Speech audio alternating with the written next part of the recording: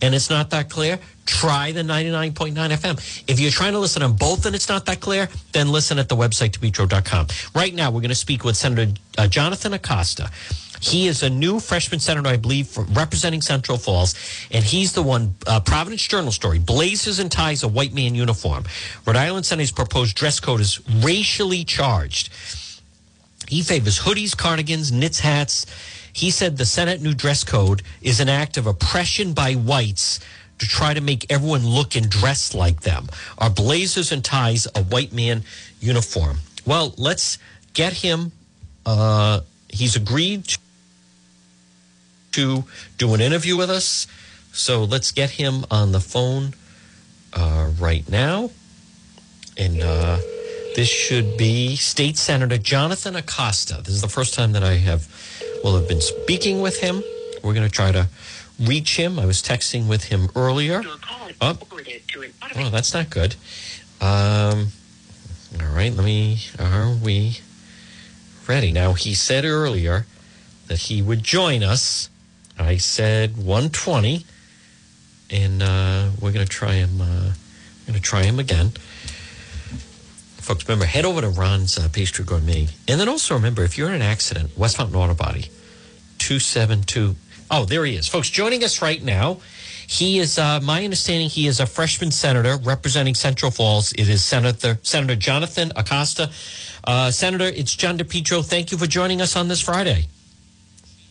Thanks for having me, John. Yes. The reason I'm calling is I wanted to give you a chance to, sometimes story don't fully represent someone's quotes or things that take out of context. But I'm talking about the story in the Providence Journal, blazers and ties, a white man's uniform. Rhode Island Senator says proposed dress code is racially charged. Now, I can already hear you chuckling. What can you tell us about this? Sure.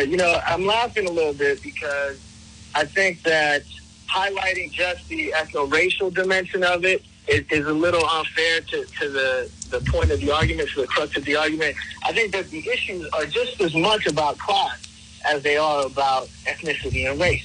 And, it's a little clickbaity, so it's going to grab people's attention. All of a sudden, people are clutching onto their racial identity. But this is also a class issue. And I think fundamentally, in practice, what these types of norms do is work to exclude. And I'm trying to make sure that we have a conversation about making this space as inclusive as possible along ethno-racial lines for sure, but also along class lines.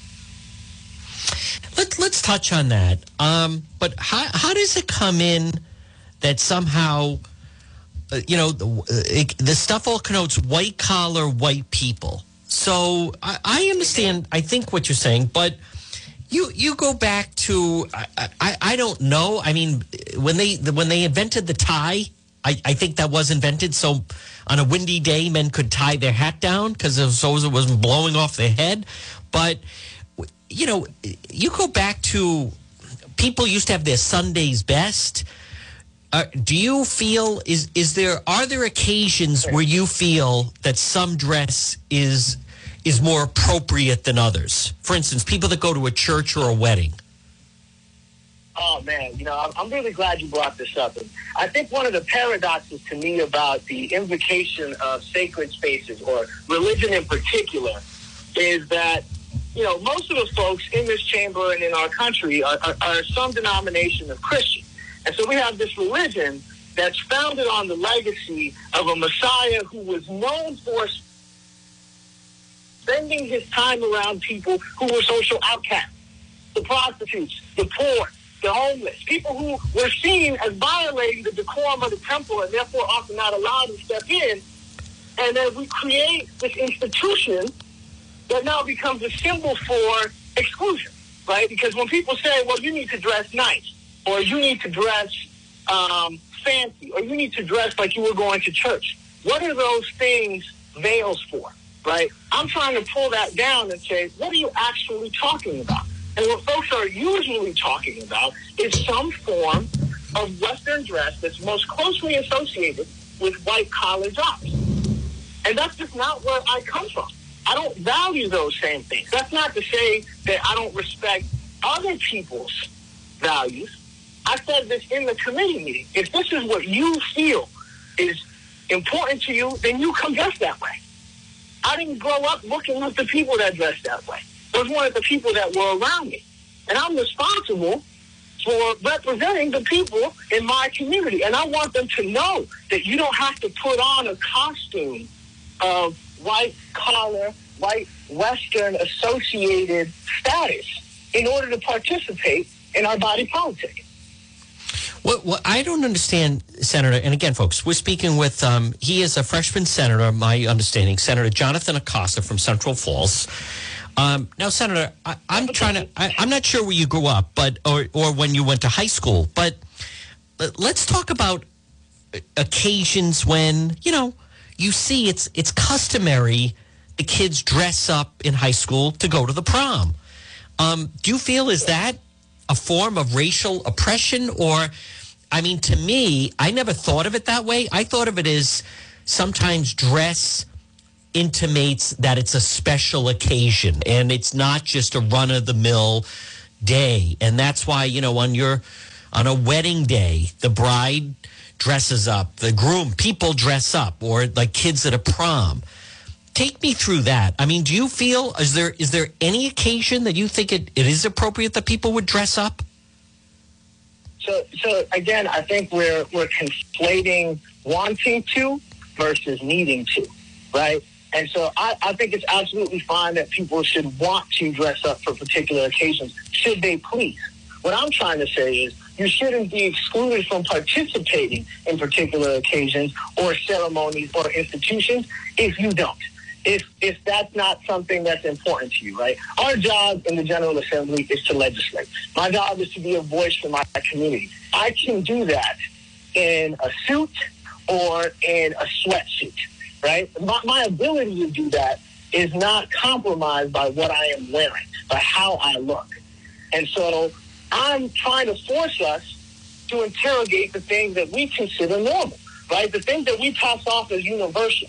You'd be surprised by the way people framed their argument for why we needed to have this, right? One of the strands is, well, this is the way it's always been done. Well, there are a lot of things that we did for a long time that we now recognize as wrong, starting from the fact that space was not inclusive of 50% of our population when we first started as a state, and that it didn't have representation from a lot of communities, including the ethno-racial one that I belong to, for a long time. Right? I am the first person of Latin American descent to represent Central Falls and Pawtucket as a state senator, even though we've been here since 1965.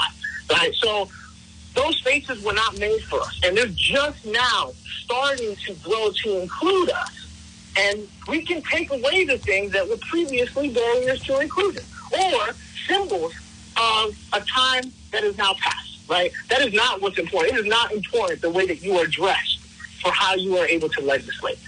And if you think it is, then I ask you why. I see. Why is that so important to you? Okay. Now, what about, and again, folks, I give them a lot of credit. You're saying, by the way, do they give you a hard time? I would think, though, you had been on Zoom for a while, but do they, and you joined everyone else as far as wearing pajamas and sweatpants and not dress, but do they give you a hard time about the way that you dress? Or I guess the quote that they attribute to you is, go ahead. Right. No, I was going to say they haven't. And that's part of why I didn't think this was going to be a big thing. If you go back to 2 weeks ago when the committee met, I proposed this as one of the first rules reform, thinking it was relatively low-hanging fruit. I hadn't seen the rule enforced, and I read the article that Kathy Gregg wrote. It seems like it's not a rule that's enforced very often, so I thought, hey, why not get rid of this? It seems archaic. It seems outdated. And to me, it seems inappropriate to vest, the power in one person to be making these very subjective, normative judgment calls over their colleagues. And so let's just get rid of this. And then it blew up into this much bigger thing where they kind of doubled down and said, well, not only are we going to demand that people dress appropriately, we're going to give examples, which are, somewhat bizarre, and we're going to make it so that even guests have to be dressed this way if they want to come to the Senate floor. So I was frankly surprised by that. Huh. Now, I had not heard that part of it. So what is your understanding? What is the dress code in going forward? Just so we're all clear. Because a lot of people, most people don't go up. A lot of times, I think there's different ways to look at this. You know, you put on the news.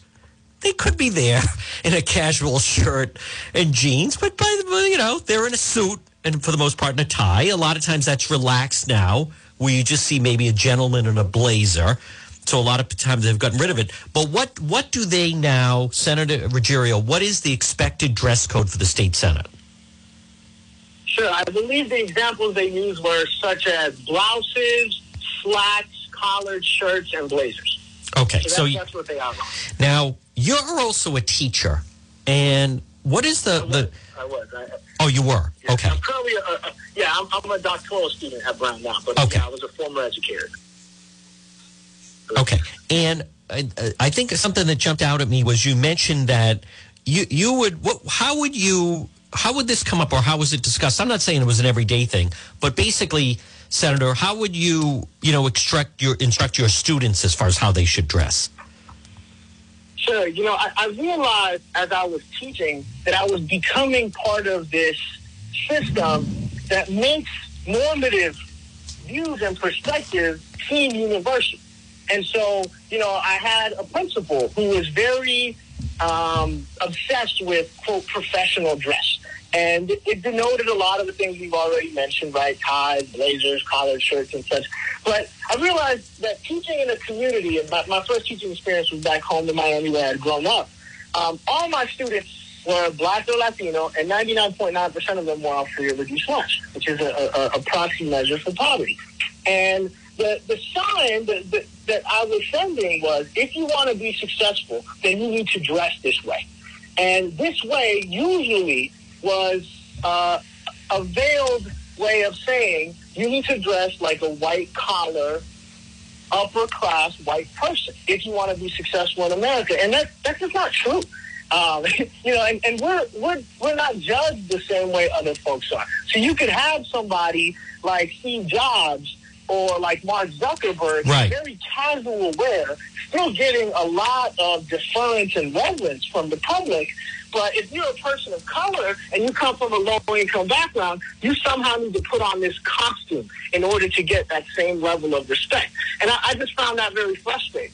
Growing up, it was all about you have to make sure that if you're in this environment that you look right. And all that language, I think, is problematic, and I think it's important for us to start to deconstruct what that is really trying to symbolize. The other part of this is I'm unusually socially mobile for someone who comes from my class ethnic origins. And so what I realized as I spent more and more time around truly affluent people is that it doesn't matter how good your costume is. If you weren't socialized that way, the people who were, they know, man, right? Like, they can tell by the way you tie your tie, by the way that you use your pocket square, by what fork you grab. And so there's a French social theorist by the name of Pierre Bourdieu who did tons of work on this, right? The upper class, the affluent classes use this as a form of distinction to separate themselves from others, right? And so it doesn't matter how close I get. I will never be that because I didn't come from that and wasn't socialized that way. And so they'll be able to spot a fake, so to speak. And I realized at that point, there's no point in being on that treadmill. But what we should do is invest our time, our effort in the things that are truly valuable, right? So that means having the skill, the human capital to perform. That's way more important than the costume that I put on in order to do a job. Now, Senator, and again, folks, we're speaking with Senator Jonathan Acosta, and I'm sure you're familiar with the book, Cybernetics. I attended, now you're from out of town, but I attended Bishop Hendricken High School. I don't know if you're familiar with it. It's a all-boy Catholic school. Program. I'm a wrestling coach, and they're legendary. Oh, okay. Oh, I didn't realize that. So I remember when I attended there, as my two brothers did, the dress code was most of the time you'd had to keep a blazer in your locker, but each day you'd be in a dress shirt. You'd have a tie. They didn't allow long hair.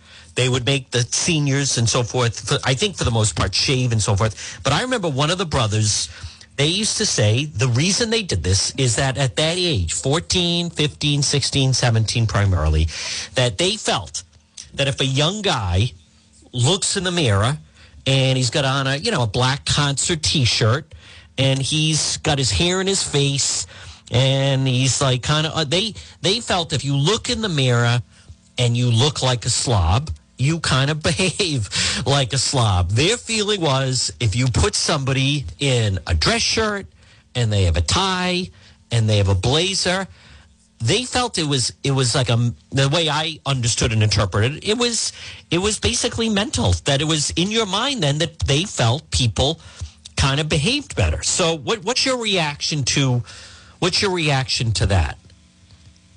Yeah, I mean, I think it's indoctrination, right? You're being socialized to believe that you behave better, you're more successful if you dress or look a particular way, right? What I'm trying to say is, I don't dress that way, and I'm still doing all right, right? Like, I got to see the other side of this. You don't need those things. Those things are fake. And kids growing up in my community, I want my son to know that his father has long hair, long curly hair, he has gold teeth, he's covered in tattoos, and he also has 3 coming off 4 Ivy League degrees, right? Because those 2 things are not mutually exclusive. Yep. And in our minds, the way that we were trained to see the world and to see other people was to, exactly how you said, if they look a particular way, then they must be that, right? So because I look like a thug, I must be a street thug, not a too hard-working urban gentleman, right? I must be a gangster. And that's not true. That's just patently untrue. And so, I think it's important to have this conversation, and folks will finally start unpacking why we put so much value in something as superficial as what we wear. Do you think that, Senator, that sometimes, there are certain places that if you don't dress the way you're describing it, it is seen as like a form of disrespect? For instance, if I'm going to go cover a court trial, most, they don't allow you, for the most part, that when I've been there, the judge, just as a reporter, member of the media, member of the press, they won't really even let you wear jeans, certainly can't wear sneakers. And when, I've been there, you see the defendant come in, whoever it is, and no matter whatever they look like, when he was arrested, they bring him in. He's got a haircut. He's got a suit. You're not wrong. And, right? I mean, we've all seen, it doesn't matter race, but both sides, where then suddenly the person is shaven, they have their hair cut, they're sitting there in a suit, maybe look more appropriate, or just, look a certain way to the jury. Do you at least say, except that there are certain forums where a certain dress, if you don't dress a certain way, it's almost a sign of disrespect? I would ask why. Why is it viewed as a sign of disrespect? And, the examples that you provide underscore what I'm trying to get at, right? You're not allowed into court. In practice, this is not about anything substantive other than exclusion, right? You are excluded. For those folks who are defendants in cases often, it's about trying to put a costume on that might shield them from adverse judgment against them, right? This is really what it is. It's trying to say, hey, how can I look as not guilty as possible? And looking not guilty is putting on, this costume. Now, are there ever for instance, how have your remarks been received, by the way, by the state Senate? Because from what I understand, I think Senate President Ruggiero, it's my understanding of reading the article, he basically felt these are the rules and they're going to be enforced, and that's the end of it. Yeah, and that's what it seemed like to me. I mean, I haven't had a conversation outside of that meeting with him about this issue, and he said, I frankly asked straight up whether he would feel comfortable policing the attire of lower income folks or of his female colleagues, our female colleagues, and he said if the Senate passed these rules, then he would surely enforce them, and I could bet the farm on it. So, yeah. I'm going to make my appeal to the larger body because I think fundamentally this is an issue that should be easy, right? Like, I think that there's a disconnect between those of us who have the privilege of governing and the rest of the state of Rhode Island and our constituents, and we come from very different life worlds. When I had the committee meeting, I sounded off the communities that some of my colleagues represent. And it's very obvious to me that they don't spend a lot of time around people who are not like them. Some of this is structural, right? We live in a hyper-segregated society, not just across race and ethnicity, but also across class, right? Like most of your neighbors have your similar class status. And so your view of the world is constantly reaffirmed. Like that's exacerbated by the social behavior of homophily, where you're attracted to people whose opinions and beliefs are similar to yours. And so we're constantly being told that the way we see the world is probably the right way. And I think, one of the first few people that kind of challenged them. I said, well, maybe it's not.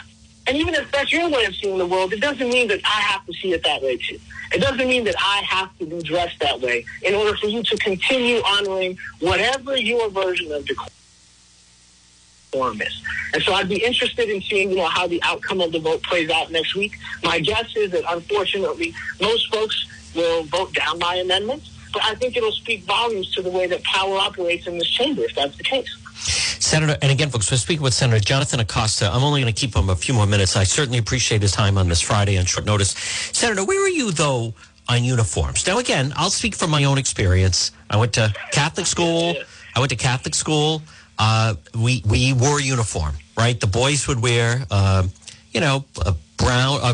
black or blue pants, basically, and then everyone wore a blue shirt and then a plaid tie. The girls dressed similar. And when charter schools, have, today it's more of like a polo shirt and khaki pants. See, to me, I would think that's, and I've talked to teachers say it's a positive, because then the children are basically judged. Everybody's the same. Everybody's dressed the same. One person doesn't have more expensive jeans or sneakers or shirts or clothes than the other. Everybody's the same.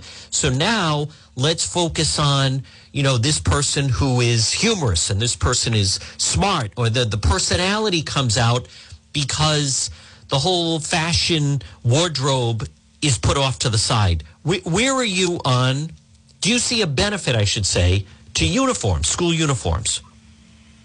Yeah, this is an interesting question. I think the issue around uniforms, to me, is either we're all in or it's a free-for-all.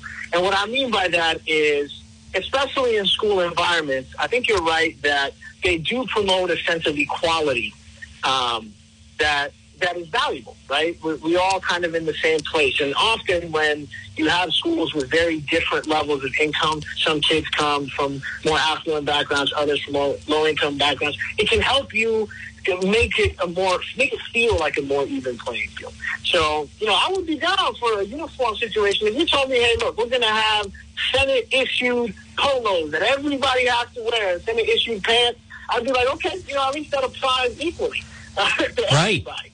But on the flip side, then you can't say, well, what we want is our version of fancy, nice, professional, because then we're going down this rabbit hole that is just veiling whatever your normative views of the world are. Now, the other thing with uniforms is they're often meant to underscore some element of safety, right? So my mom is a nurse. She's been a nurse since I was about 10, 11 years old. They wear scrubs. They wear scrubs because on the job you may get some bodily fluids on you. That makes sense, right? If you have somebody that works in engineering or construction, they're going to tell you have to wear steel-toed shoes because you want to make sure that your feet don't get hurt. When we first had this discussion, I said, give me one compelling safety reason for why we should have some kind of dress code. And they couldn't. And so I said, well, if it's not that, then it has something to do with values that I think are debatable and that we should be bringing out in the open. I actually don't. I'm comfortable either way. Do you ever feel underdressed? Do you ever feel like that you're so casual that you, for whatever reason, something happens, you meet someone or anything, you're going to take a photo and you say, boy, if I known we were going to do this, I would have maybe dressed up a little bit. Do you ever feel that? Or are you just always comfortable in whatever clothes you pick out? Not anymore. Not anymore. I did in my early 20s, but when I got my second master's degree, I made sure to walk across with a customized Miami jersey that had the area code and my name on the back, right? Because that's what I feel I represent. These are the communities that I come from. These are the people that I want to be symbols for, and I want to make sure that they realize that the superficial stuff, that's not the stuff that matters. The costume, that's not the stuff that matters. It's just the stuff underneath. Putting a suit on a man doesn't make it a good man. And so, I think that I've gotten to the age now where I'm very comfortable in my skin. I'm very comfortable in where I've come from and where I'm at now. And so I don't feel underdressed anymore. What I did in the past, though. I'll give you that. Okay. What can you tell us about your partner? And, I'll give you this. You put your phone number and email right out there. Hey, whoever wants to reach me, here's how. I mean, most of your peers don't do that. But your son has an interesting name, just of length. I'm just curious, is he named after someone, Leon? So the E is, the Ernesto is for Ernesto Che Guevara. Leon is just, we happen to really like lions and the CF's kind of old mythical creature was lions, and I wanted my son to have a name that was a strong name that you could pronounce in English or in Spanish well. Okay. And so his name is Leon Ernesto Acosta Chapman. Yeah. Now, you're from Miami, and then you attended Brown. I see you got your master's degree, and you're working to right now earn a PhD in sociology at Brown. And you're not only talking the talk, you're walking the walk. So you live and now you live in Central Falls and represent Central Falls? Mm-hmm, correct. Okay. Have you received... Go ahead. I was going to say, on the biographical tip, and this was related to some of my comments I made on Monday, I've always lived in Latino enclave. So I was born in Queens, New York. I lived in Jackson Heights as an infant. Yep. We moved to Rhode Island, where my mother was raising my uncle and I. My uncle's a CF high grad and is now a biology teacher at Central Falls High School. And so I always had the roots to come back to. My mother and I moved to South Florida. That's where I had my formative public school education. And then I came back to college and have been back since 2013. How is it so far for you? Now, granted, it's been different because of the pandemic, but how are you liking so far your first official session as a state senator? Oh, it's been great. I think that I've been very impressed by the engagement from the public despite the conditions that we face because of the pandemic. I was lucky to have a lot of colleagues on the Central Falls City Council who are still here in the city, and so I have a great relationship with them, but also with folks over on the Pawtucket side and trying to advocate for both communities at the State House. And people are really nice. I've been surprised by how much people value the interpersonal dynamics of government at the General Assembly, which is part of why some of this attire debate caught me off guard, given that people hadn't really expressed any problem with the way I was dressed in the past, and I was simply trying to codify the behavior that I was exhibiting. But folks are great, and it seems like a great time to be in office. I think that the leadership has signaled at least that they're listening to constituents and to a slightly more progressive agenda than they might have been focusing on in the past. And so that has me hopeful and optimistic. And, I'm also part of the Black and Latinx caucus that is the biggest and strongest it's ever been. We have 21 members in the General Assembly now, which is historic. So it's an exciting time to be in office for sure. How long have you been one of the wrestling coaches at Hendricken, or are you the head wrestling coach? I'm not the wrestling coach at Hendricken. I have two former students who are there now. One who was a state champion with me at Blackstone Valley Prep. So I coach wrestling for students who attend Blackstone Valley Prep and students who attend Calcutt Middle School, which is the traditional public school here in CF. And a lot of my students go on to wrestle at CF High School or Blackstone Valley Prep High School. But I have a couple who, actually the Fine brothers, Spencer and Nick Fine, both state champions. I did not get the pleasure of coaching Nick, but I had the pleasure of coaching Spencer, and they're doing great things at Bishop Hendricken now. Now, Senator, did you wrestle in high school? I did, but I sucked, man. I was not good. I got to tell you. Come on. Much better coach than I was. Oh, come on. What? I started too late. What weight limit? I started too What late. weight? I started 135. Okay. And 140 my junior and senior year. But we've been working on trying to really create a pipeline. It's the kind of sport where the younger you start, the more familiarity you have with it. And so I've partnered with a great organization here in CF called PCWC, Providence County Wrestling Club, founded by Eugene Montero and Tom Osley, former Central High School wrestlers from Providence.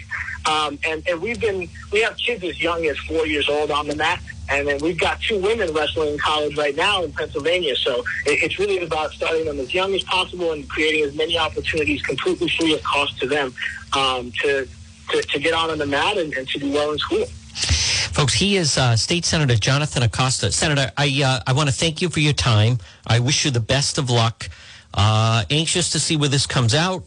And we'll talk to you again soon. And I hope at some point, I really like having interviewing people in person, but that's just kind of the world we're living in right now. One last question. Have you received the vaccine? I did, yes. Okay. So Central Falls is one of the high-density communities. Yes. And I've really tried to make it a point to folks that we need to be advocates for getting the vaccine. So it's not just about getting it, but of spreading the message. I think there's a lot of misinformation out there right now. And so we got the vaccine about a month after it became available in Central Falls. I wanted to make sure that the folks who were really rushing to get it were able to get it first. My partner and I both got it. My partner's pregnant, and so we did our research, and she consulted with her doctor. We felt comfortable doing that. So we've gotten the vaccine, and now I'm really on a mission to spread the message as much as possible. As soon as it becomes available to you or your age group or your community, please get signed up and do it. Central Falls is 18 plus to get the vaccine. What is the biggest hesitation for people, or is there one, to get the vaccine that you're hearing just from your constituents when you're talking to someone and trying to convince them? I'm just curious because listen, I'm pro. It hasn't hit my age. I can't wait till I can get it. I will get it. I believe in it. I try to encourage other people to get it. What are you hearing from some people? Their hesitation. Yeah, I think it's misinformation. People worried that they might have adverse reactions, that the vaccine is ineffective. I think now there's almost, for lack of better terms, there's almost like a way of seeing the Johnson & Johnson vaccine as like a ghetto vaccine, and people are saying, well, this one is somehow less effective than the other one, so maybe we shouldn't get that one if that's the one that's offered to us. And, the medical advice is clear. Get the vaccine that you can as soon as it's available to you. Like, this is how we're going to get through this much quicker. And so I think it's important that people get the information from people they trust, too. So it's very hard to get into and to tap into some of the more informal networks, but they're key, right? Like, it's a person that you follow on Facebook that's your cousin's partner, or that's your friend's friend. And once you see them and they're like, hey, look, it's good, it's safe, I was fine, or, maybe I got the second shot and it was a little bit rough, but I'm fine now.